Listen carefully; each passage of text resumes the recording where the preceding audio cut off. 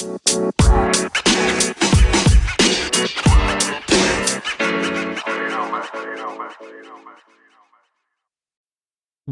up, podcast? Welcome back to Riffing with Clintus, episode 38.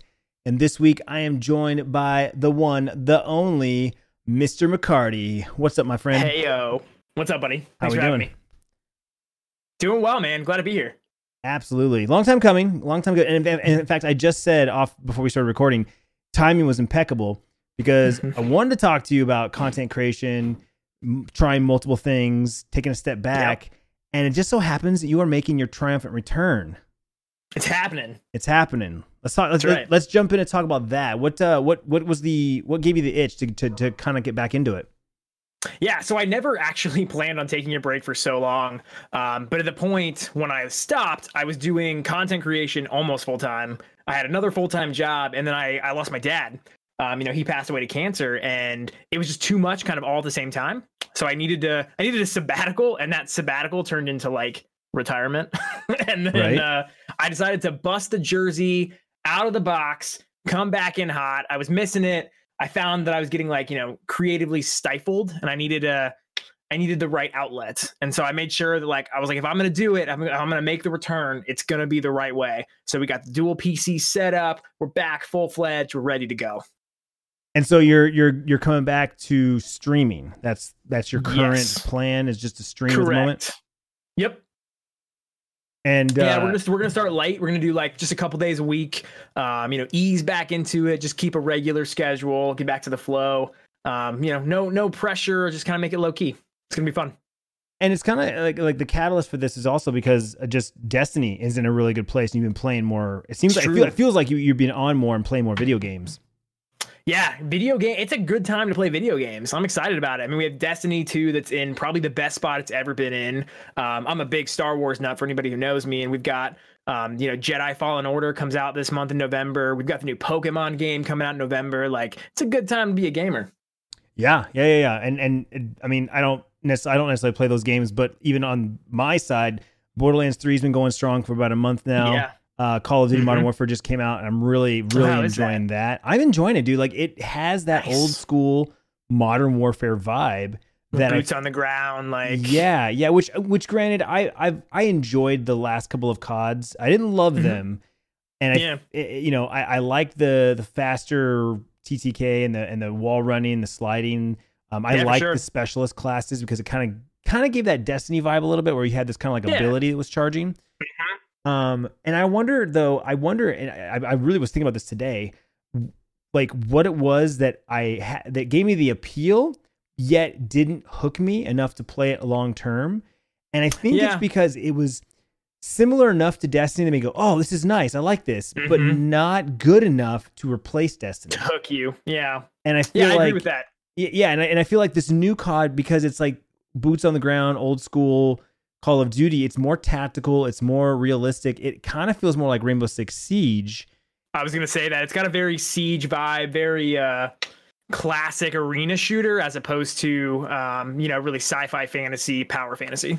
Yeah. And the three studios that have been working on Call of Duty the last few years, they crank out a new one every year. And, they've been trying new things. You got to give them props. I was giving them kudos today on stream that, once somebody was complaining about the changes they made to this COD. I mean, it's only been out for a couple of days, but just already they're like, oh yeah, there's no quick scoping. You can't whip out your sniper and just scope across this map. What? A game's been out for 2 days and there's already complaints. I know, right? But I was like, yeah, but you know what? They have to keep trying new things because they have to innovate. If it's literally the same game year after year, it gets old, it gets stagnant. And I feel like that's where they were going. Hence why they jumped from Ghosts to Advanced Warfare. And Advanced Warfare was a huge shock. You know what I'm saying? It was absolutely. And I think that's why it was so, I think critically so poorly received, is because it was such a departure. I think they knew that they had to try something different. They wanted to kind of get out of the box. But I think you could say the same thing about Destiny 2. When Destiny 2 first launched, they changed the whole system. They made it simpler. They got rid of, special weapons in your and you can only have them in your power slot. They made some pretty drastic changes that, I applauded them for taking, even though they kind of realized, no, maybe they weren't the right ones. Sure. Yeah. And you don't know until you try. And right. You absolutely. have to throw something out there and see if it sticks. and take the good feedback. 100%. So yeah, I'm digging this Call of Duty for sure right now, and I'm looking forward to Doom Eternal, but that got postponed till next year. So I know I was really bummed about that, but I'm a big fan of the postponement of games. I said the same thing when Shadowkeep was postponed. I will say it time and time again. Like, I would much rather, I will wait to play your game if you're postponing it because you need more content. Like, oh, this isn't playing right, it's not polished, it's not finished, like, we're going to postpone it 6 months. Great, I'll buy it then. Like, I would rather you give me a finished, polished game than put something out 6 minutes sooner just to make bank on it. Yep, exactly. I agree. 100%. And I'm okay with it being postponed because I have too many things right now. That's also true. Like, I don't feel like I'm gonna have a game break until at least the first of the year, because I've got the plan to do Jedi Fallen Order, pivot to Pokemon. Then in December we've got the new movie coming out, so I'm gonna have to play Fallen Order and Battlefront 2 again. So it's like, I'm not gonna have time. Like, there's just not enough time in the week. Yep. Exactly. So because of the increase in video games, that's kind of what kind of brought you back to the fold. Because for someone like us, like, you enjoy playing video games, but you enjoy the commentary, you enjoy the banter. You almost like you have to have somebody there with you. At least it is for me. And chat has kind of taken that place. And for sure. Even though I boast that playing with friends is the best thing, for me, chat ends up being like the friend, right? Because I'm having that conversation. 100%. You're interacting with your community. It's something that you've built and you've shaped. It's your, virtual child. You've started this out. It was nothing, and you built it into this community that's fostered, friendships and relationships even beyond your own. And I think that's just something it makes you want to continue to do it. Yep, absolutely. And that's really the how I'm able to sit and do it for so long too. Because people ask me all the time, like, how do you stream for 6 hours, 8 hours? How do you play games for 6 to 8 hours? And I'm always like, well, I mean, you've never sat and played video games with your friend, on the weekend, or how long have you sat there and binge watched Netflix? How many episodes of a TV show have you sat there and watched? Right? Like, you can quantify and compare apples to apples, so to speak. On that front, but I feel like streaming definitely helps that and scratches that itch. Yeah, it allows me to do it much for longer. I remember when, like, that feeling switched of like, oh man, it's only been an hour. Like, I feel like I'm just talking to no one. And then I remember, like, it was like an overnight switch when it went from, now it's 6 hours have gone by and I didn't even realize it because I was talking and having a good time, and it didn't really matter if anybody was actually there or not. Like, you get used to that conversation, and you start talking to people who are there. They exit, you get people in, and it's an experience, and it's a really hard experience to find anywhere else. I 100% agree. Yeah. That's also why, I talked recently, I had a 13-year anniversary of vlogging, and I made a video kind of like, past, present, and future. And I talked about how I feel like one of the many reasons why the vlogs have kind of slowly deteriorated is because I have fallen in love with streaming, and I scratch that itch of getting stuff off my chest, sharing my thoughts and ideas, having a conversation live on Twitch. And therefore I don't feel as compelled to pick up the camera and vlog like I used to.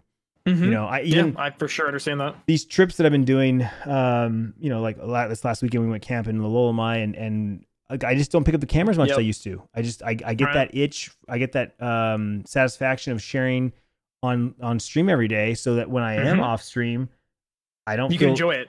I just don't feel the need to pick up the camera like I used to. And I have to kind of like remind myself that I need to, because I still have a community that don't watch me live, that don't care about the streams, and they still love the vlogs. And it's one of the reasons what keeps me going. But anyway, I'm sure it's a hard balance. Like, I'm sure that's a hard thing to find, of like, and I know I've been there, of like, okay, when you don't want to do it, but then you feel like you have to do it, versus when you are so enamored with it that it's no longer like even a thought or a question. It's just like, oh, I got to do this right now. I can't wait to do it. Yeah. I definitely struggle with the line between having to do something and wanting to do something. 100%. It is for sure. And I get mixed responses on that. Like, oh, well then take a break. Don't worry about it. And then the other ones are like, how hard is it? Just pick up the camera. Right. So, I think that's it. I think what people forget is it's that way with any job. With any job, especially even if it's a job that you absolutely love, like, everyone has those days where it's like, I'm not doing this because I want to. I'm doing this because I have to. And then you'll have another day where it's like, man, that was awesome. Yep. And I couldn't wait to do it. And sometimes it's, okay, this job doesn't give me that fulfillment anymore, so now I'm going to find another job. In this case, it was, the switch from vlogging to streaming. Like, vlogging doesn't do it as much as streaming does for me. Like, that's the job that really, gets me up in the morning. I'm excited to do. And I totally understand that. Yeah, that's exactly what it is. Really, it is. I look forward to, sitting down here and kicking off stream every morning for sure. Yeah, absolutely. So before that, though, like this year, you actually were podcasting pretty regularly. You had a very topical, very specific podcast that unfortunately had to take a break on. It did. I struck a poor chord with a brand who thought my podcast was just hit a little too close to home. Talked a little bit too close to infringement. So they were nice about it. And they politely asked me to, take a pause until we could, decide if we want to do some rebranding. And honestly, the plans are still there to eventually bring that back. But I've been so busy with bringing the stream back. And my partner on the podcast, Cherubi Knight, he's busy. He's been reviving his stream in the same way. So I think that it's on the table, it's on the back burner. And I never throw away content, though. I always like to revisit content. Podcasting, streaming, YouTubing. Like, I've always got ideas and plans in the back of my head for it. But yeah, this one was all right. So maybe that didn't work quite as well as I planned. Yeah. So you had a Star Wars podcast. I did, yeah. And where did, you said it earlier, and I know you're a huge Star Wars fan, but where gave you the idea to start a podcast about Star Wars? It kind of comes back to the same thing as, you like with streaming. It's, I love talking about lore. It's not just Star Wars in this case. Like, I'm a huge lore nut. Destiny, when I was playing Anthem, but it all started with Star Wars. Like, that was the genre, the arc that really got me into this expanded universe storytelling and finding out, like, okay, well, who was that one character that maybe you saw in a scene that only had 3 lines, and then you find out they've got this entire backstory, and there's this depth to these characters you never realized, and Star Wars was what kind of started that for me, and it was probably the science fiction kick to what is my love for now anything space, science fiction. Probably why I love Destiny so much. It's got that very deep lore, light versus dark, kind of archaic beginning of the universe vibes. And it really and I thought about it from the time, and I'm like, I love talking about lore, doing it on stream. At that point, I wasn't streaming too, so it's I didn't have really an outlet for it. And I'm like, just do a podcast. We're going to talk about lore for an hour and a half. We'll get real deep with the really nerdy stuff. Yeah. And it was definitely cool. It was a lot of fun. It required us a lot of research because no one hates Star Wars as much as Star Wars fans, which means that if you screw something up, if you say something incorrectly, they'll eat you they'll pound you with a stick. They'll come after you. So it definitely was a lot more homework. And I found that as we got deeper into the conversations and we had the more, the heavy duty lore topics, was doing a lot of homework and making sure, had your notes, had your background, your reference points. But for quite a while, it was really getting that content creation itch scratched. And we did it live. So I was kind of streaming it. We did it once a week and we live streamed it and then uploaded it to Anchor and the other sources. But that was great. I loved it. I hope to bring it back at some point, or I think I'm going to incorporate maybe once a month, do a lore stream with where we do one night, we'll play Battlefront 2 or, something Star Warsy, and we'll have just a conversation about lore. Keep that up for a few hours. I love that. I get off on that. It's great. Yeah. That's for sure, dude. The couple of pieces that I caught from it, whether it was Twitter or I think it was actually a full episode at one point on one of my walks. But yeah, I mean, you could tell you're very passionate about it and you really get into it. Even when you and I were talking early in Anthem days, you were bringing up stuff that I hadn't even heard of. I'm like, how do you know this? It's I tell you what, when I dive in, I dive straight into the deep end. I don't usually wade through the kiddie pool. Nope, that is true. When it comes to story, I love a really rich storytelling experience. I think Destiny has done that, especially in Destiny 2, very, very well. Shadowkeep is really well. Star Wars is the king of that. I mean, you've got the movies, the TV shows, the books, the comics, and everything in between. Halo is a really great lore and really great stories there.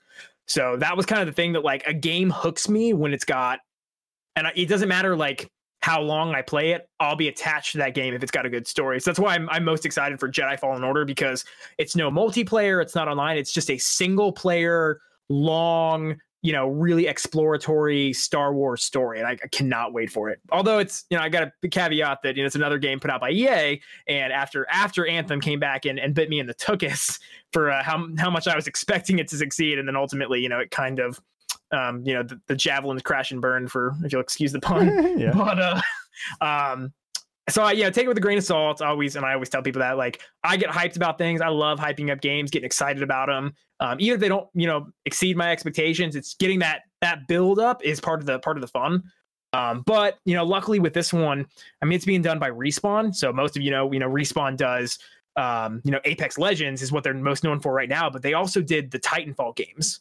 Yeah, so Titanfall 2 is one of my favorite video game stories of all time. So I think that, like, you got this team that can do graphic, combat intensive games, and that can also do rich storytelling. And they've got Lucasfilm behind them, they've got Disney behind them, kind of backing and checking all this. So I've got good faith. I think it's gonna be pretty good. Yeah. Respawn has been pretty solid, and if this is what they've been working on in lieu of a Titanfall game, then the game director is actually the former God of War director, Stig Atmanson. So he did all the God of War games. So I'm like, talk about a series with incredible stories and fan base. So, like, I feel like it's in pretty good hands. Oh yeah, for sure. Yeah. Are you a Trekkie as well? I am not a Trekkie. No?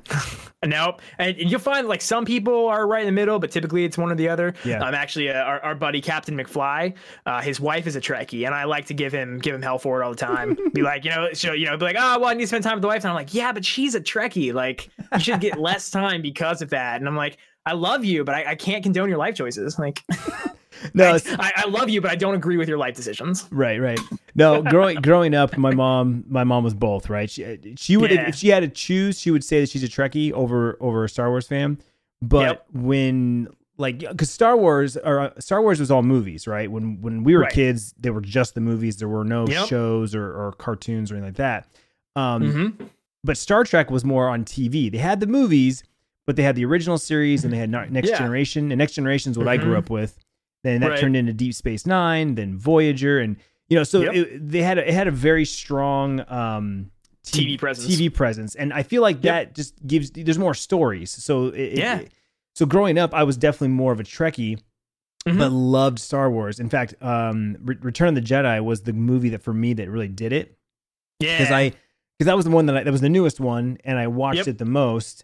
And, it had the little Ewoks and, like, oh, it's cute, whatever. But just for me, it was the iconic scene when Luke is basically getting ready to fall into the Sarlacc pit, and the Return of the Jedi music comes on. He bounces back, grabs his lightsaber, jumps up, and he catches the lightsaber. Oh, it's such a good scene. Like, you can't watch that and not get excited. I get out of my seat. I just get so pumped. It's just, it is. Like, go, Luke, go. Like, and that's for me, I think, too, is I think Disney, and now that Disney's at the helm of Star Wars, they have figured that part out, because, we've got Disney Plus coming out this year. We've got the Mandalorian series, which is going to be an actual TV series. So anytime you do a TV series, as long as you have the right funds to back, things like special effects and cast, you get more of a story because you have more time to tell it. And then next year we get the new Kenobi series, which I'm super hyped about. I love Obi-Wan Kenobi as a character. I love Ewan McGregor. Like, I'm really excited they're bringing him back.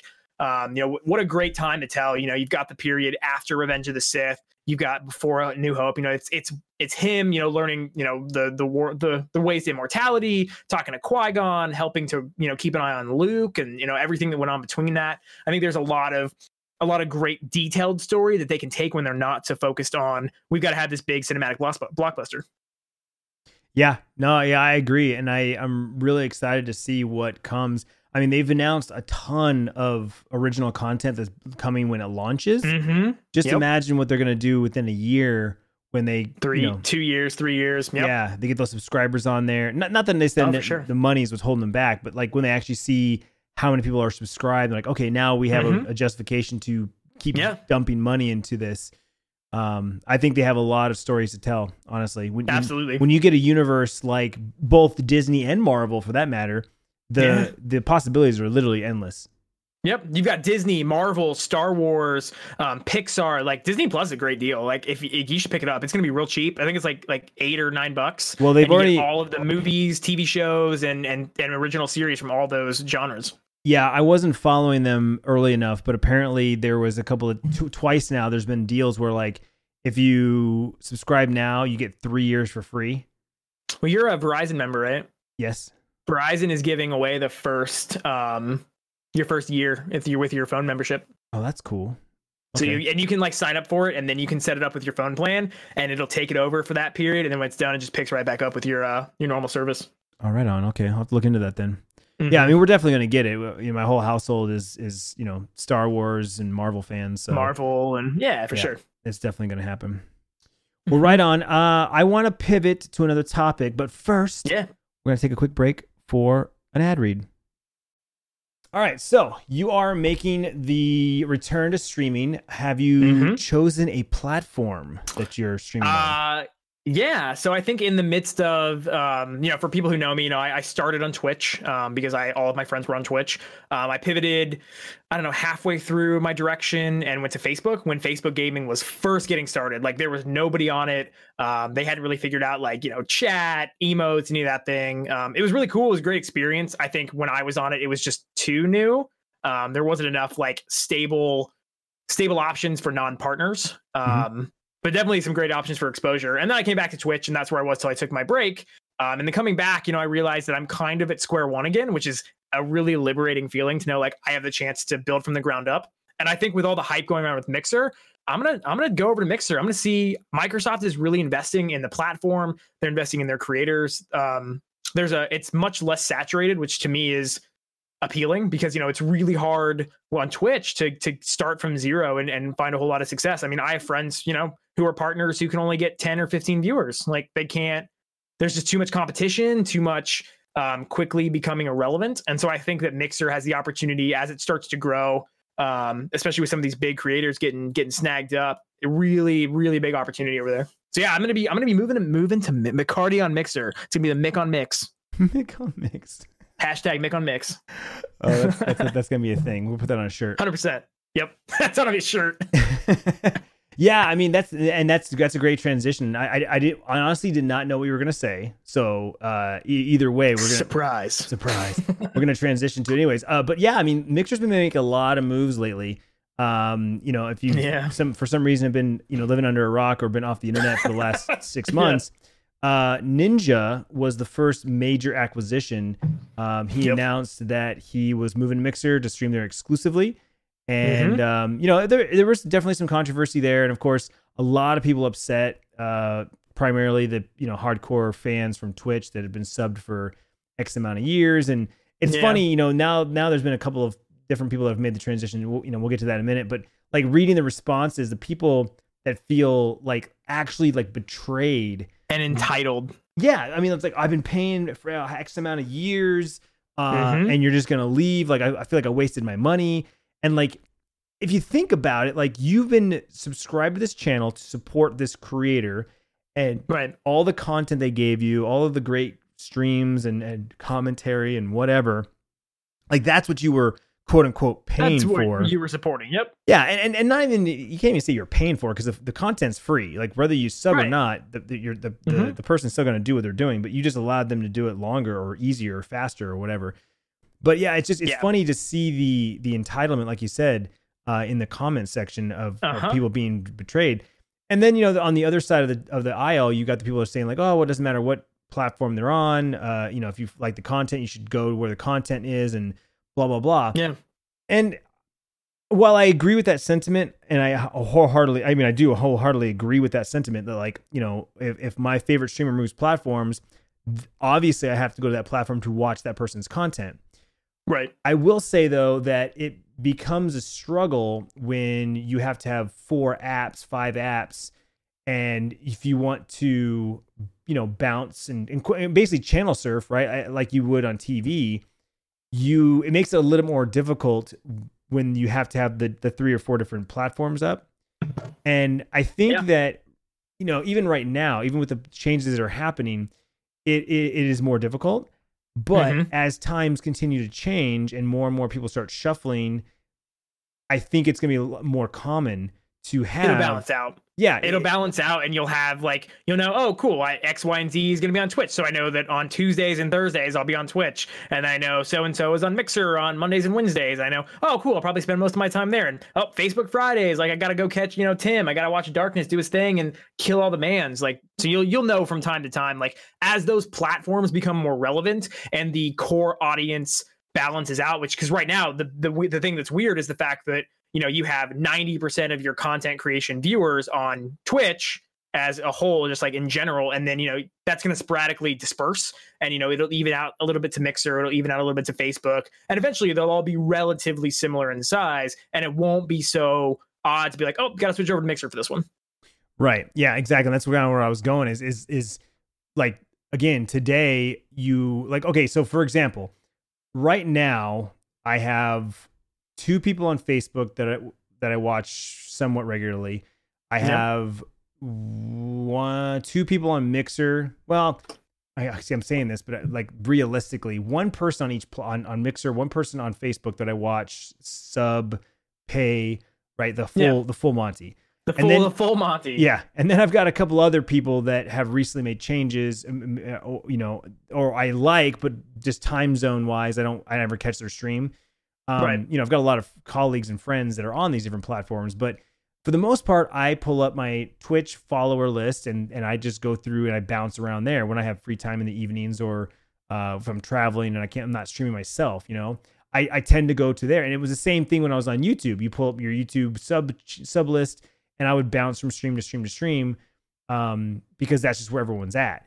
And if it's just one streamer moves, it's like, okay, well, cool. I'll check in with that person from time to time, but it's not the same. But now, like I said, if things keep shifting and moving, next thing you know, when I pull up my Mixer follower list, I'm going to have 10 channels that potentially could be live, and that just grows.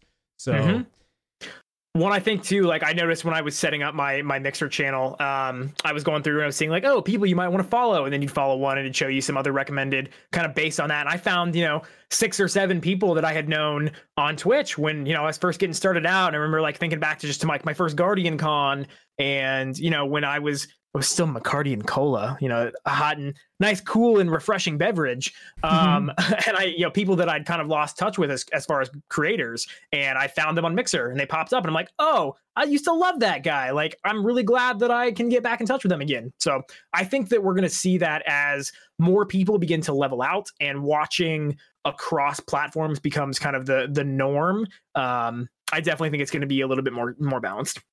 Oh, for sure. And and then on with that being said, like, we still haven't seen the full scope yet of these acquisitions. People like to balk at, oh, well, it's just about the money, it's just about the paycheck. And while that may be true, we'll never know the full details of a contract because it's NDA'd and locked up. I would bet that money was only a part of the deal, and not even necessarily the most enticing part of it. The fact that Microsoft, who owns Mixer, has now acquired Ninja, who undoubtedly is one of the most well-known streamers in the world. People would like to argue that he's not the biggest streamer, or never was. He was only big for one moment in time, but he was never like holistically the largest streamer in the world. But I always say that he's the most well-known, right? He was definitely the most recognized streamer in the world. That's irrefutable. Yeah. Like, he was the first one to get public recognition. Like, I remember when he started playing with Drake, and that was really when the shift happened, and you saw like, celebrities tweeting at him and wanting to get into those games. And like, that was when, like, that was a big jump. Well, he's been on Jimmy Fallon. He's been on Ellen. Yep. Like, I don't know. He did the Lions kickoff, or did the Lions coin for the game last weekend. Like, the dude's everywhere. Like, Tyler's a brilliant strategist. Like, he knows what he's doing. Absolutely. And since then, they've acquired Shroud. They made that announcement last week, which that was a huge one because that's another like monolithic behemoth of a streamer, and he's definitely one of the large. He is one of the largest, and it always period. Yeah. Well, when you say that term, it's like, what do you mean by largest? Concurrents, subs, followers. Like, what metric are you measuring that from? Because at the end of the day, it's like every day is different, and someone could have 1 million followers and only average a couple thousand viewers, or vice versa. I really appreciate you putting me on blast like that. Unbelievable. And then you get people that like have, a tiny amount of followers, but just crush it in views. It's like, whatever. Absolutely. But they acquired Shroud. And then this weekend, big bomb. Big news. For the two of us, a friend of ours, Corey, aka King Ithalian, he made his announcement that he is moving to Mixer as well. Yep, that was some big plays. I think that actually takes effect tomorrow, our time. Obviously, it'll be later when you guys are hearing this, but beginning tomorrow for us recording this, is the first stream for him on Mixer. And I remember way back when Kevin first went, K Magic 101, who's another bud. I remember Corey talking about if he would ever move, and I remember him saying it's got to be enough that I would never have to worry about sub count or view counts, that my family and my businesses would continue to thrive. And now with things like with Guardian Con, which has now become GCX, with the success of King's Coast, the revenue piece is only one small part of it. There's going to be big opportunities for those brands down the line to partner with Mixer. Well, and that's just it. I mean, you just said it. Corey's a great businessman, and he knows his value as a brand and as an influencer. Absolutely.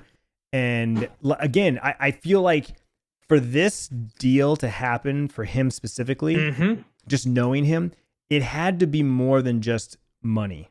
Absolutely. Because don't get me wrong, I'm sure he got a very nice, dot, comma, 00, he got the check. Yeah. But I believe because of, again, him thinking of the future and the opportunities with all the brands and businesses that you just mentioned, that this extends more into the Microsoft world. Absolutely. And I said that day one with Ninja, I was like, this is not about Mixer. This is not about just him streaming on Mixer. Yep. I would not be surprised. In fact, I bet money that we see a Ninja themed Xbox. We see him involved with Halo when that comes out next year. That's where his roots are, right? That's where he came he was from. a Halo Pro player. Yeah. Yep. So, I mean, we're going to see, I really think E3, you're going to see these content creators, these influencers on stage at E3 at Microsoft. I 100%, believe that. And I think the same thing as far as, with Goss transition, I'm sure Mixer is going to be a huge part of GCX going forward, which ultimately is going to help, all of the kids that, from St. Jude that conference goes to support. And I think Corey knows exactly what he's doing, and he never makes a decision that's only about the short term. He is very much the long game kind of guy. He wants to make sure that he's set, his family's set, his kids are set, and his friends are set and stable for all the years to come. So if he made that decision, then he crossed off all those boxes before he did it. Absolutely. That's a great point. With GCX is, their annual event in Florida. I would not be surprised if Microsoft. Imagine having Microsoft backing that now. Yeah, as a premier sponsor, absolutely. Yep. Mixer coming in and sponsoring booths and having stream booths. Well, I remember when we were last at PAX South together, that monstrous Mixer booth. It was just incredible to watch, super high tech. Tons of space. It was the life of the party as far as the show floor at PAX South. I imagine something along those lines we'll see at GCX this year. Yeah, it's interesting though. I hear a lot of mixed results. I hear a lot of mixed results about Mixer. Big moves like these acquisitions, but then you hear these little whispers. The two founders of Mixer have exited recently. They both put in publicly said that they're leaving Mixer, so they're no longer with the company. I believe some of the other founding members and employees have also transitioned out recently. And then they've made a lot of changes with their revenue model. And I don't stream there. I've never streamed there before, so I don't know the intricacies of it. I'm completely going off of hearsay, but it just seemed like in recent months that they were kind of in this decline, and it sounded like the vibe was, oh, these guys aren't going to last more than a couple of years. And then all of a sudden they start making these acquisitions. You're like, whoa, wait a minute. What are they doing here? You just have to assume that Ninja got paid a ridiculous amount of money for him to move. And then the same thing with Shroud. You're like, holy shit. Those are guys that, they have 5, if not, I have no idea, but 6-figure sub counts. And to make that kind of revenue, then you think, okay, well then it's not about the money. It's not about the money. If they're making that kind of money anyways, like their bank account already and their investments, whatever. There's something else behind that that's motivating. Like they're not losing money in the deal for sure. Like let's be clear about that. Like they're going to the bank, they're cashing their checks, but it's what's beyond the money that's giving them the factor to switch. Yeah, exactly. And of course, it's always a laugh now because people love to badmouth Ninja and his numbers. Like, he streams Fortnite to like 10,000 viewers. And everyone's like, what the hell? Like, he used to do 50, 60, 100,000 viewers on Twitch. Like, what a joke. Like, bad move. And it's like, that's the beauty of it. He doesn't even have to worry about his view count. He doesn't have to worry about his sub count. Like, he literally can do what he wants when he wants, and it doesn't matter. And there's got to be there has to be a sense of freedom, especially for someone like him, because I feel like, I don't know this for sure. I've met the man one time, and it was a quick conversation. This was years ago, so I cannot even imagine. But like, I would have to guess that he's probably somewhat tired of playing Fortnite all the time. Like, he probably wants to play other games, but his image, his brand is the Fortnite streamer, and I feel like he's probably stuck, or feels like he's stuck. But on the flip side, he also has not really, he's been doing so much stuff off of streaming, his partnerships, his brand, his acquisitions, his merch. Like, he's been doing so much off of stream that I feel like it doesn't even matter. It doesn't even matter. Like, okay, if now he's only streaming a couple days a week because he's so busy doing other things, that sure, now he can play Fortnite 4 or 5 days a week and he's fine. His streams are shorter. Absolutely. He's not doing 10 and 12 hour streams anymore. He's doing like 6 and 8. Like, I don't know. Like, well, I think the other thing to remember too is, he might be doing 10,000, 11,000 viewers on a Mixer stream, but you have to remember that for the percentage of viewers that Mixer has, that his proportional numbers are probably the same as they were on Twitch, because Mixer has a considerably smaller viewer base across the board. Like, Twitch viewer base is huge. Like, you've got millions of viewers on Twitch. My guess is you have a significantly smaller percentage of Mixer viewers. So while he's pulling in 10,000 viewers, and for people on Twitch, that might seem like, oh man, he took a huge decline. Odds are he's still the top of the totem pole. Well, that's just it. He definitely is the biggest streamer. He and Shroud, like I saw Shroud pulling in 15, 20K. Like those are not the numbers that they would have pulled on Twitch, but on Mixer, those are king numbers. Like, those are the cream of the crop. Yeah, like, as of right now, this recording, Ninja is signing off his stream. I see his chat saying bye, GG, and he's sitting at 9,000 viewers. Yeah. So he's ending his stream. So who knows how many people have already dipped out? Dipped out. Once the streamer says they're leaving, they already find their next stream. Shroud is currently sitting at 20,000 viewers. So that is massive for those are Mixer. Nuts Mixer numbers. Yeah. Well, because the next viewer down, or the next streamer down, I should say, has 900 and 2,000. So and it's a huge disparity, if you will. It's a big delta. Big delta, yeah. But at the same time, like, just the fact that the people that Shroud and Ninja and Goth will bring to the platform, even if it's a small percentage that spread out and find new streams, that's the whole point. It's a slow gain. And I can speak to this. You're filling the pond. You're filling the pond, and eventually it becomes its own ecosystem. Exactly. And I can speak to this with raids on Twitch. You'll get a raid of, let's just make round numbers. I get a raid of 1,000 people. Of the 1,000 people, let's say 50 to 100 hit the follow button. So now you got 100 followers. Of those 100, let's say 25% actually become active viewers, right? Yep. And of that 25%, which is 25. 25, yep. Out of the 25, I might get maybe 2 or 3 new subs, right? So it's this this massive trickle down effect. It went from 1,000 viewers to 100 followers to 2 or 3 subs. And it's just that 1 or 2 at a time. It's that slow incremental buildup. And of course, you never know. Like, you get the 1,000 viewers, you get the 100 followers. Those 100 followers may not come back right away, but maybe like, a week from now, a month from now, they forgot they followed you. They forgot who you were, why they follow you, and then you're playing a game that they like, or who knows? Somebody's offline because there's a convention, or somebody's going to Bungie, or X whatever reason. It's like, oh, suddenly you're at the top of the list. It's like, oh, I remember that guy. Exactly. And that's exactly my point. Is that these big Goliath streamers are coming to the platform they are bringing their most hardcore fans with them. Yep. And a lot of people would argue that the hardcore fans, such as those people, they'll go to any platform. However, they won't necessarily switch channels, right? They come to watch their favorite streamer, and when their streamer gets off, that's the end of their day. They get off, they move on to something else. And so it really just, I mean, there's so many variables. It's hard to like say and quantify this is exactly what's going to happen. This is what has happened. Sure. I think Ninja was the first, and well, I mean, he was the first. And so everything we've had to base off of the last couple of months has been off of him. But he's also a very niche, he's a Fortnite streamer. So he brings with him a specific type of audience, usually a younger demographic. And so now we have Shroud, who's the exact opposite. I would argue that he's older demographic, much more mature demographic, and he comes from a place of playing like PUBG and Counter-Strike, and right now he's playing the new Call of Duty. And so again, these are all games that are a much more older demographic, and so it'd be very interesting to see 3 months down the line where his numbers are at, what his fan base is at, right? Like I think that really depends on what comes out in those genres. Yeah, absolutely. Well, even like, I mean, right now, obviously he's playing Call of Duty. It's hot. It's super pumped. Again, 20,000 people watching him right now. It's this exact moment.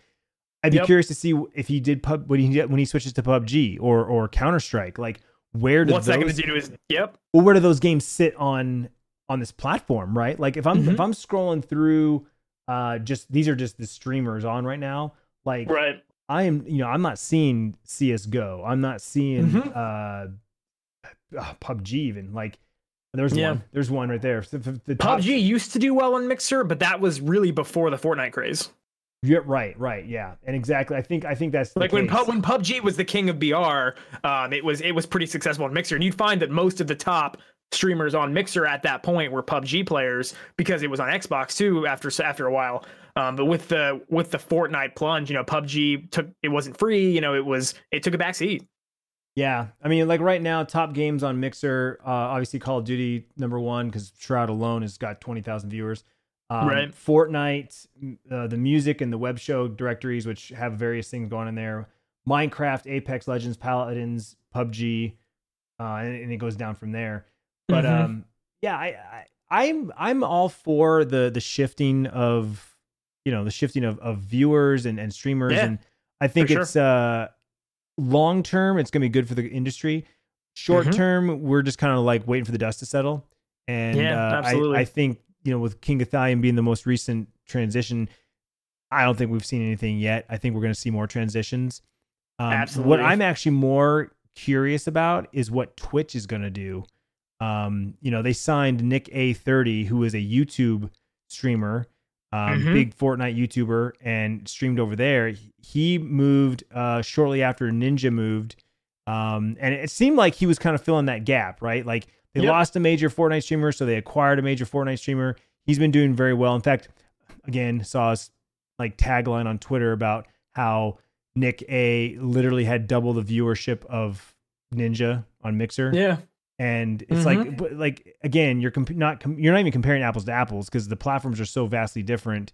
Yeah. Well, the same thing too with Renee, at Renee on Twitter. She was a big Mixer partner, and then right about the time that Ninja got moved over, she got brought back to Twitch. Twitch grabbed her. So I think that there's definitely this like back and forth of like who are they going to take and where's the influencer kind of level going to set. Yeah, exactly. Really, really just curious to see where the dust settles and who else is making moves. Because, like, we've been talking about Mixer specifically, but even in recent months, the True Vanguard moved to Facebook. Last month, I had him on the podcast a couple episodes ago, and we talked about Destiny and just content creation in general. But he moved to Facebook. Tim's been over there for a couple of years, and he's been doing fantastic. He's killing the game. So good. Yeah, he's definitely killing it. Geek Chick, Vicky, she's been on Facebook for about 2 years now as well, I think. Yeah. And she does Mixer from time to time as well. But just a lot of content creators making changes, making moves. And I think it really just comes down to where each individual places their like time commitment. because a lot of these content creators that are getting like partnership deals, they don't have to necessarily stream 40, 60 hours a week. They're only required so many hours. And the fact that they're getting some kind of compensation somewhere makes up for that loss of time. They don't feel necessarily the need to be on all the time and grind. When you're in that kind of hustle mode, you feel the need to be on all the time.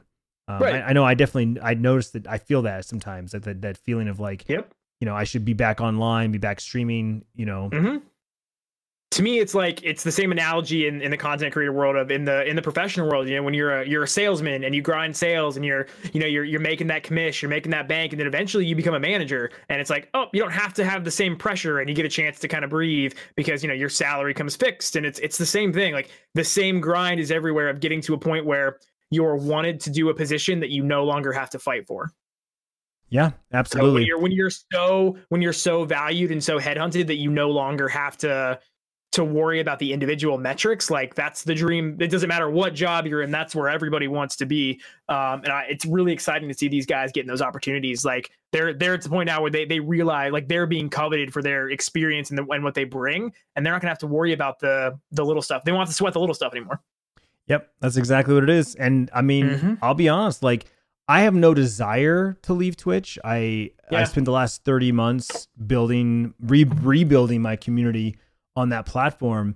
For sure. I'm not looking to switch. I'm not looking for anything, but like if some kind of opportunity came that gave me that freedom, I would obviously come to the table and talk, right? Like obviously I'm not going to shut. I've been approached by other platforms, but nothing's ever been like fully vetted. And I'll also be honest, it was a platform that I wasn't really crazy about. Yeah, I think if it was a platform that I was at least somewhat interested in, I think the conversation would definitely happen, and I would at least hear them out. But again, it would have to be something where long term, and I would see necessarily, like, I don't want to say an exit strategy because that sounds bad, but like what would be the next platform, or not? What comes after this? Yeah. What comes after I think this? exit strategies. I think exit strategy is a great standpoint, and Corey Goth talks about it all the time, that like content creation in the streaming realm is not a sustainable career choice for a 30-year job, for a 50-year job. Like you have to be thinking about, okay, I'm doing this to get to X, or I'm doing this to get to Y. Like, is that I'm doing content creation to get a shot in voiceover acting work, or in, casting work, or am I doing this at a shot to do community management, or get in with game developers and work with a game developer? Like you always need to be thinking about what that looks like for you. And I think that's where a lot of, especially younger creators, as they get started, they focus solely on like, oh man, I got to get Twitch partner, or I got to get affiliate, and that's it. And like, they look at these very small like goals that are like, ooh, they're super close and super attainable. What happens is when you don't play the long game, like it's going to end up biting you in the ass in the end. Yeah. And that's the thing though, too, is you have no idea what the future is going to hold. You could be on a path. You can be pretty confident that things are going to go a certain way, and then it just kind of bloop falls out, and you got to kind of pivot. And like anyone working in the stock market. Yeah. Like, oh, this is great. It's like, oh, just kidding. Yeah, exactly. That's for sure, man. But that's the beauty of content creation, is I think it's a job or a profession that gives you a lot of creative freedom. And even like someone like such as yourself, like you're able to do it while still having a full-time job, while still having a significant other, being able to do things, and then in your quote unquote free time able to create this content. Absolutely. And I think that's the thing, is that you can do this long term if you're willing to evolve with the times. And I think that's where like people get stuck in the old ways. Like I think you've done a great job of, you were a vlogger and that was your thing, and then you made the transition to live streaming and to content creation on Twitch, and that has been so successful for you. And I think that's where you find success, is when you're willing to and able to kind of roll with the punches, take them as they go, and then find a way to pivot and evolve. Because I think what happens is, and this is the same thing again with any professional job, is if you get stagnant, everything will change around you and you'll become irrelevant. So I think that, finding a way to stay relevant and to evolve your content is the key. Yeah. And that's the thing too, with the vlogs, I think again, and I kind of talked about it earlier, I think if I didn't fall in love with live streaming like I did, I probably would have evolved and pivoted more on the YouTube platform specifically. Yeah, absolutely. You know, like my vlogs have kind of always been the same. The style has changed, and what I vlog and how much I vlog has definitely changed, but the format's been very much the same for the last 5 to 7 years, and that format's kind of an old format. It's no longer the norm. And I always say that if I was a TV show, I would have been canceled years ago, right? The network would have canceled me and said, and then if I'm an actor, I'd just move on to a different show. And that's what a lot of YouTubers have done is they've reinvented themselves and created new content, new shows, stuff that's popular. Look at Phil DeFranco. I mean, do you remember when Phil DeFranco was SXE Phil? Yep. Like I was watching Phil DeFranco before anybody was watching Phil DeFranco, and it's been crazy to see him evolve, and he's got multiple channels and multiple businesses and avenues. And I think he's a great scenario of taking that YouTube model and has just changed throughout the last decade. I remember, like I said, being in high school, watching, SXE Phil and seeing, who he was and just watching. He was, kind of like a live vlogger too at the time. And now to see where he's at with his news stories and this is just incredible. Oh yeah. And that's my point is that, if YouTube was my only game and that's really all I really cared about, then I would have probably done something like that and I would have pivoted. Yeah, absolutely. And instead I fell in love with the live streaming, and that's kind of where I've spent a lot of my time and energy. I really enjoy podcasting for a lot of the same reasons. Like it's this conversation, with no, with no real limits. We could sit here and talk for hours as long as we have something to talk about. And that's kind of how I treat my streams. Right. And so even like things that I've thought about vlogging, like sitting in front of the camera and turning it on and doing like an old school vlog. Like I've even deterred away from that because I'm like, well, that'd be a great podcast episode. Right. Yeah, absolutely. I'd like to have this conversation with somebody, not by myself. And so I feel like, again, my vlogging has continued to take a back seat to these other platforms and this other content. Yep. So yeah, I think for me too, one of the things I found early in my content creation was that I don't do well with scripted.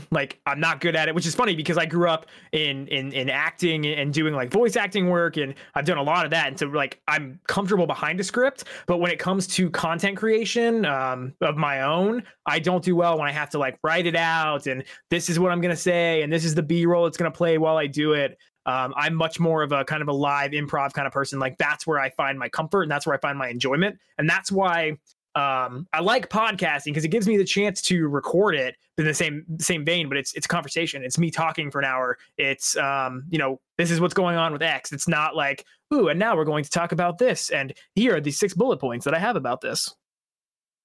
Yeah. Well, that's I can't do it. I'm really bad at it. It's me, really man. Awkward. That's me. All my content is all non-scripted, fly by the seat of my pants, for better or for worse. That's this what it is. That's why. Yeah, I mean, that's why I was a vlogger. And I feel like I have to explain myself all the time because it's why don't you make videos like this, or why don't you make more videos about that, or make more blah videos? And it's I don't make videos though. I just I vlog. I record my life. I record life, and that becomes video. It's different. And I don't know why you don't make Fortnite videos. I mean, that's unbelievable. Well, I mean, as soon as I can build a ramp out of my ass, I will do it. Shotgun. It's so bad. Good old Fortnite. Oh, yeah. All right, so last little bit here, I kind of wanted to pivot from, we went into content creation and platforms, your return.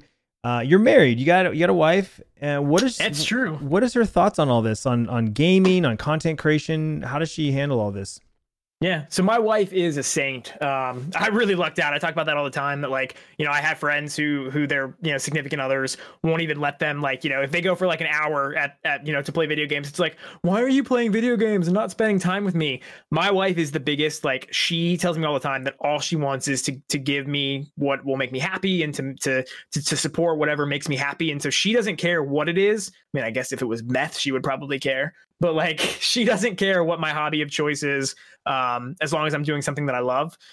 She's very supportive, very, when I was doing this as a basically a second full-time job, I was doing 5 days a week, Monday through Friday. As soon as I got home from the office, I was in the chair and streaming. She'd bring me dinner And then usually one of my weekend days, like she sacrificed a lot, and that was in our first year of marriage too. So like, I'm lucky that I still have a wife after that. But like I spent a lot of time in the chair grinding, and she never questioned it. She never didn't support it. She always made sure that if I needed, X piece of equipment or I needed this and that, like she was right there with me when I was buying it. Like it's not her thing. Like she wouldn't enjoy it. She doesn't, have any interest in doing it, but she enjoys watching me do it because she knows how happy it makes me. That's awesome. And multiple times you and I've played together. She's usually sitting in the room with you playing her. She plays the Switch almost always in my office when I'm down here because it's she likes it for us to be together. And so I've got a Switch in here and she'll play, Crash Bandicoot or Mario Kart. She loves platformers. We're both big Nintendo fans. And, when I'm streaming, when I'm just down here playing games with buds, like she'll come down and she'll just play games just so we can, we're doing two separate things, but we're still doing them together. See, I'm jealous of that. I wish, because Tiffany, she likes Mario. She likes Nintendo. I bought her a Switch for her birthday. And, it's funny, like she'll play it at first and she'll get into it. But it's like, I need to like set it up in the living room and like tell the kids not to touch it. Because then she'll play it. Right. Like, oh, it's here. She can play it. But yeah, she's just not like, she's not like super into video games where that would ever happen. Right. Like I'm even right now, my new desk setup, I have room for I have my laptop sitting on my side desk now. And that's where I kind of sit because I like to sit in this room now. And then I've kind of got it all doctored up.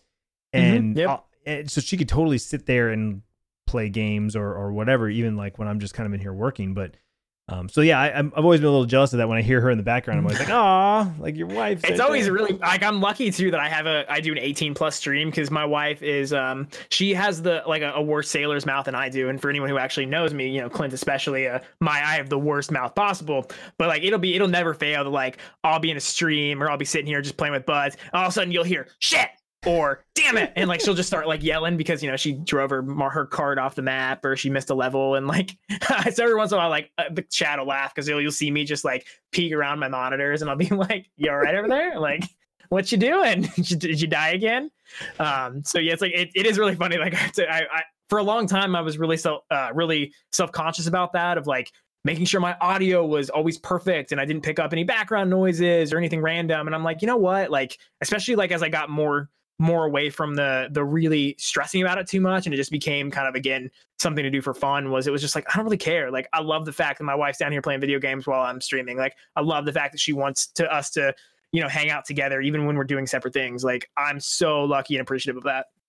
Oh yeah, for sure. And I mean, and even though Tiffany's not into video games, she's 100% supportive. The fact that we have this great partnership where, I mean, she just literally does everything for me and the kids, and she's a glorified taxi driver because she basically drives the kids back and forth to school and sports and all that stuff. And she just allows me the freedom to work whenever I want and do what you need to do. Yeah, absolutely. And it may not always make sense, but over the years of all the things that I've done, all the crazy things that I've done, like she respects the opportunity. Like one of the things I always talk about is like the opportunity. She appreciates the hustle. It may not be like her hustle, but she appreciates it. Yeah, she understands. And also too, like when Holly and I have been together as long as you two, like I'd hope we are in separate rooms most of the time too. Like you guys have been together 100 years, Clint. Like it's a little different. We're still like, I mean, we've been together for 6 years now, and we're still in that we like to be around each other things. Like I'm sure they're 10 years. We won't talk to each other. Well, yeah, I mean, this summer was your 1-year anniversary, right? It was our 2-year wedding anniversary, actually. Yeah, 2 years. We'll be celebrating our 3rd this coming year, which is really nuts. Because I remember, that means you and I just started hanging out at that point. I was just gonna say that means you and I are 2 years in our friendship. Yeah. Yep. The real 2-year anniversary, and the important one. No, because I do. I remember she's gonna listen to this too because she listens to the podcast. She's gonna listen to this. She's gonna be so pissed. I know. Hi, Holly. No, that's the thing though. Is I remember you were hanging out in chat, and then you're like, "All right, I'm going to my wedding," and you're like, "I'm getting married." And I'm like, "All right, bye, dude. Have fun." And then and I was in Mexico. Like, what's up? I'm on the beach. Yep. Exactly. Yeah, that was right before our first Guardian Con. Yep. Seems like 100 years ago. I know, right? It is crazy. It is crazy when you start thinking about dates and times, because we just go day by day in our lives, and all of a sudden you look back and you're like, "Holy crap, that was 2 years ago! Holy crap, that was 10 years ago!" Mm-hmm. Yeah, timestamps, man. I mean, how long have you and Tiffany been together?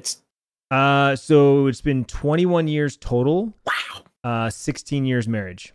21 years together, 16 years marriage, and you're still in your 30s. Like, that's incredible. Yeah, we met. Yeah. I feel like a lot of people don't realize that, like, how long you and Tiff have been together, but like that's a really big feat. Oh yeah, no, yeah, we've been together. I mean, I was a junior in high school; she was a sophomore when we met. Yeah, and then man, your hair back then. That's still my contact picture for you. Yeah, I posted some photos in Discord, and actually, I posted on Twitter and Instagram too. And Twitter too. Yeah, I think I snagged it from Twitter. I was like, this is happening. Oh, it's gold. Yeah, I don't mind. No, yeah, I mean, we've been together a long time, and we definitely. I mean, I think the biggest thing is, relationships have roller coasters, right? Like, sure. The ups and downs, and we made it through the bad times, and I feel like also kids put a lot of stress on relationships, and we definitely had our, I don't want to say lowest point, but like the darkest part of our relationship was after our second kid, because I think just the stress levels were so high. Working opposite schedules, because she was working nights, she was still a server, I was working days, so we weren't seeing each other, and that's ultimately what we found out. We found out that we needed more time, just the two of us.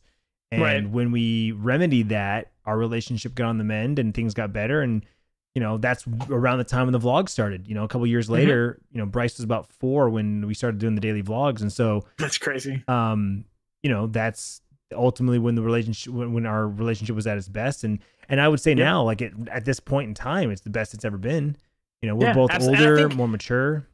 Yep. I think a lot, like, that's a big, that is a big misconception, is like, I remember, just when you're kids, like, you think like, oh, nobody fights, or if anybody fights, like, there's a problem. And it's like, I tell my wife time and time again, like, anytime we have a fight over something, I'm like, I'm glad we fight. I'm like, we fight because we both are passionate about whatever we're talking about. And even if it's something stupid, like, we both are, we're both passionate people. We care about whatever we're talking about. It can be dumb. We can often like fight for no reason, like endlessly, but we ultimately like resolve something every time we do it. And it just makes our relationship stronger. And I'm like, I've dated, like, growing up, and you had girlfriends, and, like, I dated the girls that you never fought, and you miss something in that relationship when your relationship doesn't have a passion that causes you to fight. Like, when you aren't connected with that person and with that person enough that you cause conflict, then there's something that's not there. Yeah, absolutely. I can agree with that. And I think it also, for Tiffany and I, because we don't fight very often. I think it's because of our tenor together. We just know what the other person's going to already say or want, or there's that preemptive, like, oh no, Tiffany's not gonna like that, or Tiffany's not into that, right? Or, so you kind of know, and you almost avoid the fight because it's like, oh, well, that's no big deal. Yeah, I do my laundry now because I know that it would cause a fight if I didn't. Like, but I'm sure 2.5, 3 years ago it was probably a very different conversation. Like, I'm sure we had a lot of fights about laundry. Like, I think back to when we first got together, and we lived in a 1-bedroom, like, really small apartment. And it was the same time that I was starting to content create, like, because I was starting content creation before we got married and before we moved. And like, we were in a 1-bedroom apartment. I had my office set up in the living room. So like, I would try to stream, like, she was watching TV, and like, I'll tell you what, man, you can get through that. You can get through anything. I can see that being rough. Yeah, it was a challenge. But like, even then, like, that was the point when, like, I got into it, and she was like, cool, let's do it. Get what you need. And it was kind of that, like, even like, I always feel supported even when we don't agree on things. And I think that's the thing that, like, and I was always like I don't know, I want to say like a hothead when I was younger, but I was a hothead when I was younger. And I've never once not felt like trust or support with my wife. And so I feel really lucky in that. Oh, for sure, dude. That's the best feeling in the world. 100%. Yep. Well, right on, man. Where can everybody follow your shenanigans? Dude, do it. Shenanigans are all the time. It's Real McCarty everywhere. Insta, Twitter, mixer.com/Real McCarty. I'll still be on Twitch too for all the homies. So it's Real McCarty everywhere. Real McCarty. There it is. Well, you just locked it in. You can't change it now. Oh, man. I'm sure it'll change in 60 days. I have a really bad habit of that. Yeah. No, Real McCarty's solid. I like that one. It is. I'm sticking around. Solid handle. Well, thanks for chatting with me today, man. I appreciate it. Absolutely. Thanks for having me, bud. Anytime. We'll definitely, it'll be a recurring conversation. 100%. As always, guys, thank you so much for listening. New episodes weekly, so you can subscribe wherever you listen to podcasts. Free. YouTube, not YouTube. What am I talking about? YouTube.com/Clintus, Twitch.tv/Clintus, Twitter.com/Clintus. This is Riffing with Clintus. Free anywhere you listen to podcasts, such as Google. That's what I meant to say. iTunes, Spotify, or you can download the Anchor FM app, Anchor.fm. Riffing with Clintus. Thanks for listening. I will see you next time. Bye-bye. Bye. You